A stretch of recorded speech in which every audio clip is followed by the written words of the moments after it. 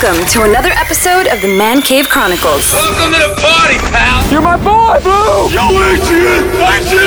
A podcast with interviews of amazing guests from the world of pop culture. Oh, yeah! TV. Nice! Movies. Oh, I love the movies! Comedy and more. From deep inside the Man Cave, your host, Elias.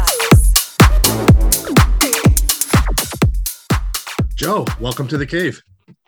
Thanks for having me. It's a pleasure to be here. What's going on, my friend? Nothing much, just surviving day by day. There you go. So, you're. I was doing some research on you. You know, you have a new film, Downeast. You're a writer, director. You've done a little acting, a little bit of everything. Yeah, I just feel like I'm a natural born storyteller. So anything I can do to tell a story, whether it's through film or a performance, I'm happiest when I'm doing that. So before we dive into Downeast, let's get to know a little bit more about you. Like you mentioned storytelling. How did you decide to get into this industry, and what was one of the first things that you got into? And what made you pursue it the most? I think it started at a really young age, actually, because I would write these stories when I was like 7. And I remember when my family got our first computer, my dad encouraged me to type them up on Word. And I had this floppy disk collection, and I would save all these stories on the floppy disks, and I would carry them around with me. And I thought it was fascinating that I could have this whole world of ideas in my hand. And at some point, I don't remember when, somebody put a video camera in my hands, and that was it. Wow. And then around 20 years old, I dropped out at Temple University. I was studying film, and I decided to use the money I saved for college and raise some more financing and create my own feature film. And that was really the crash course into filmmaking. And that's how I really seriously got started on the trajectory I am on today. Wow. What were like some of your favorite films and TV shows growing up that inspired you?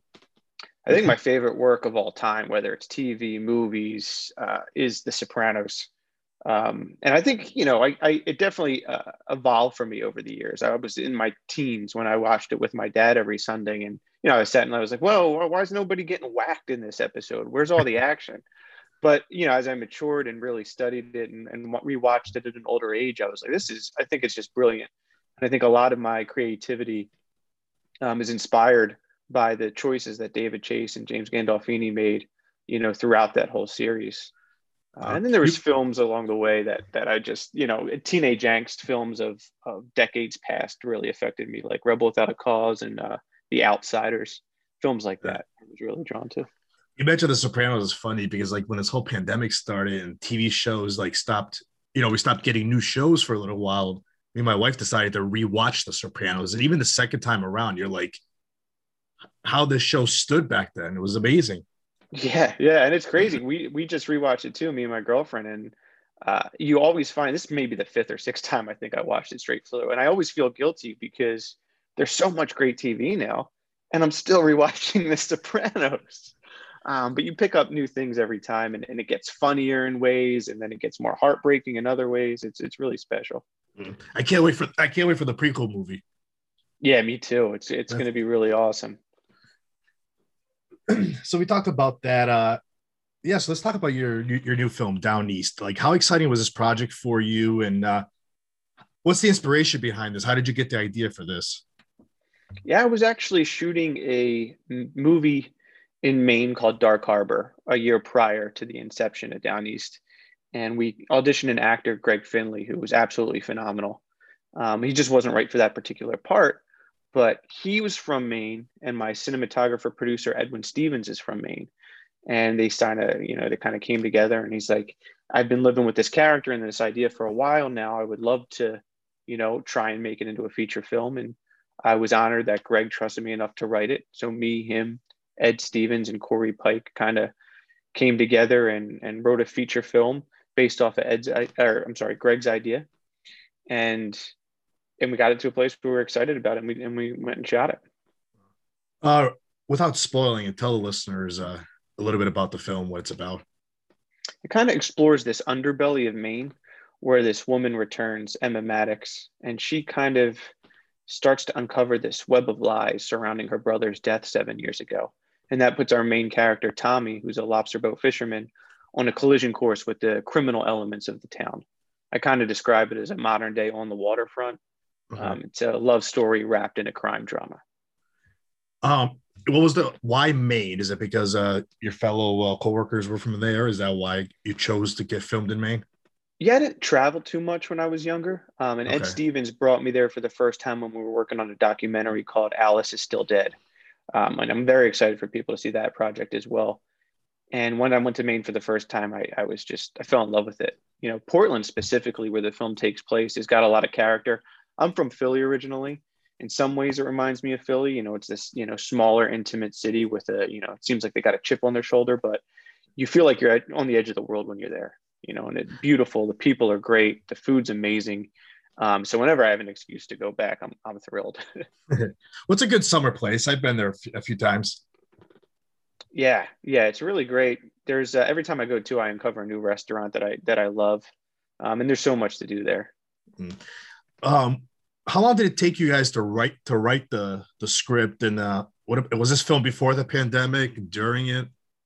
We were lucky; we got it shot right before the pandemic hit. So we shot it in January and February in the harsh Okay. winter of Maine, which was fun. And I think we did the first draft of the script in 6 weeks, and then it sits for a while, and then you go back and you work on it again. So we worked on the script off and on for about 6 months, and then filmed it in the winter. And So then you were able to film the whole thing in 2 months? we were able to film the whole thing in 6 weeks, really. Wow. We started a week into January, and then we finished halfway through February. And luckily, again, we got it in the can before COVID hit. But post-production was a little hard with working virtually. Luckily, I had worked with the editor before and our sound mixer before. So we had a good collaborative working relationship, and I was able to rely on them and their inspiration and their brilliance along the way. It didn't hurt us too bad, but I could imagine that somebody who's in post-production during COVID, having never worked with some of these other, editors and sound mixers virtually, I could see that would be difficult. So for the casting, like, how did you go about the casting for this? We had two amazing casting directors in Christy Faison and Jamie Rudofsky. Now, I was lucky that when Greg came to us with the project, he was the lead. So I was able to write the script with him in mind. It was his voice in my head. It was, him in the character the whole time. But these casting directors, Jamie and Christy, they brought in so many great, talented actors. Most of it was casted in LA. We flew everybody out to Maine, and then we casted some locals in some smaller roles from Portland. But the casting directors made it really easy for us.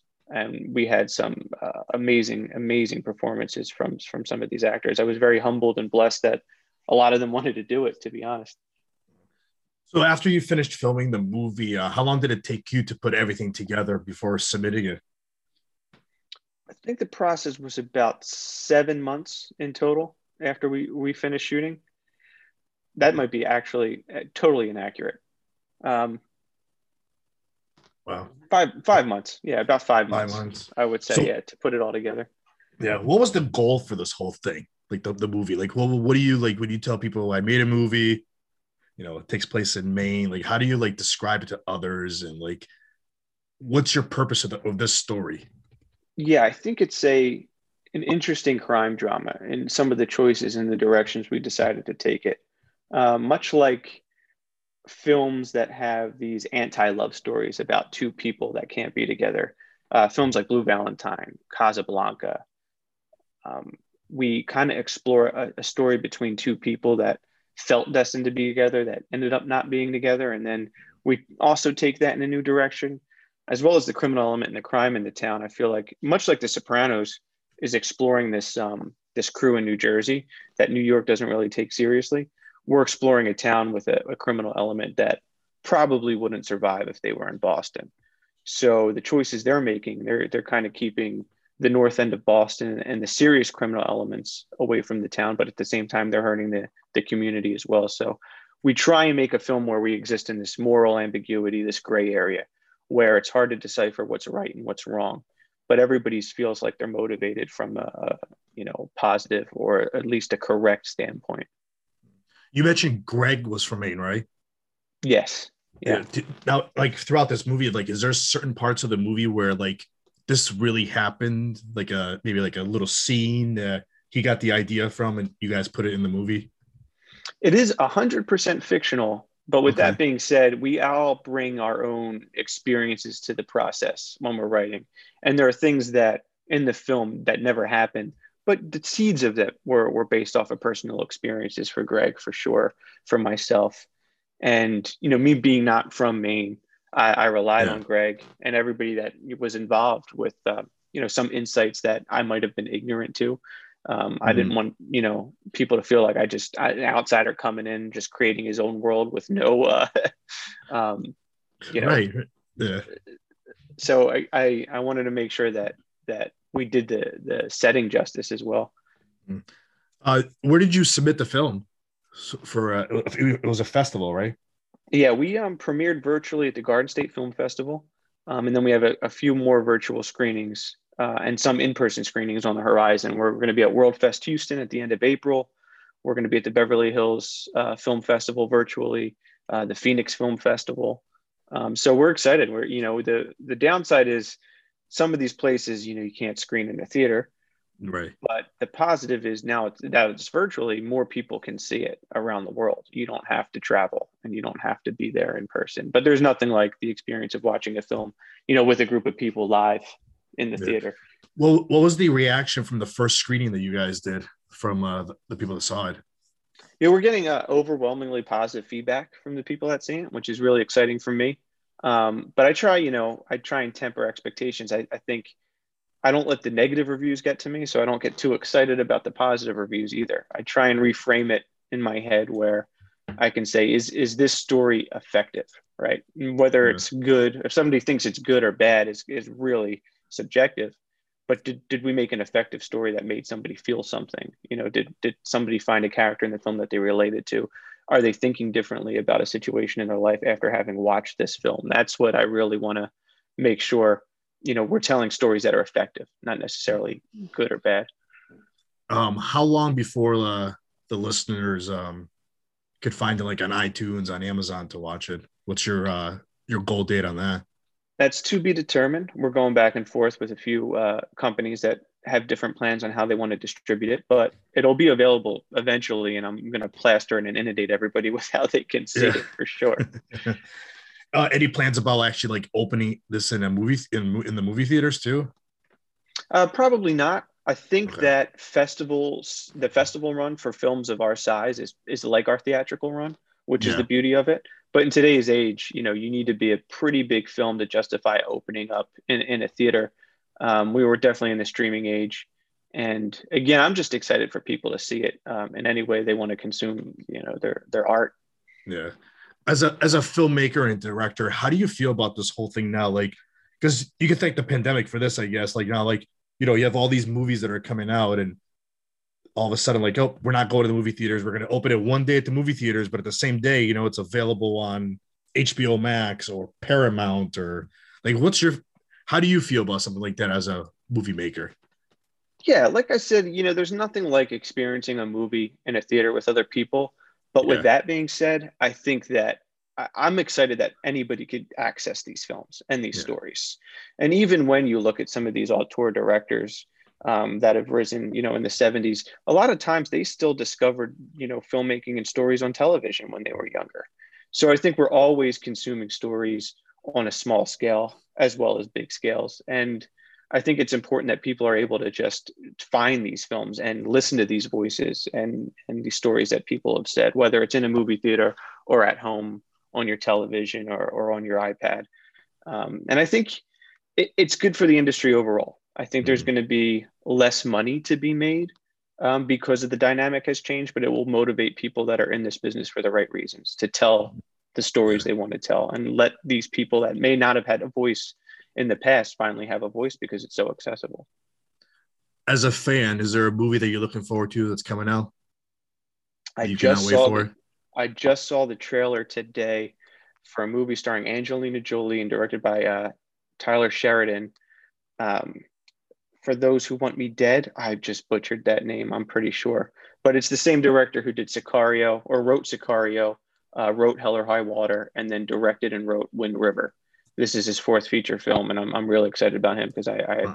admire his work a lot. Did Did that trailer just drop today? It just dropped today. I think Right. I think it was released like 4 hours ago. I'm gonna have to go check it out after this. Yeah, it looks great. Is there any other projects that you're working on that you give us a little bit of like a hint of what's coming up next for you? I am writing as much as possible. Sometimes I write by myself. Sometimes I write with a partner virtually through the pandemic, but I'm happiest when I'm writing. So I keep writing, keep sending my work out there into the universe, and, work like heck to try and get it made. So I'm going to just keep doing that. Lastly, Joe, how can the listeners find you on social media? I'm most active on Instagram, at Joe Raffa. But again, you'll probably be inundated with pictures of my 8-year-old and dog. So as long as you don't mind that, feel free to follow me. Joe, this was great. Thank you for coming on. Hey, thanks so much for having me. I really appreciate it. That's a wrap. That's a wrap, everybody. That's a wrap. Thanks for listening to the Man Cave Chronicles podcast. I finally get my man cave. You can find us on Twitter, Facebook, and Instagram at the MCC Podcast and our website, themccpodcast.com. Until next time.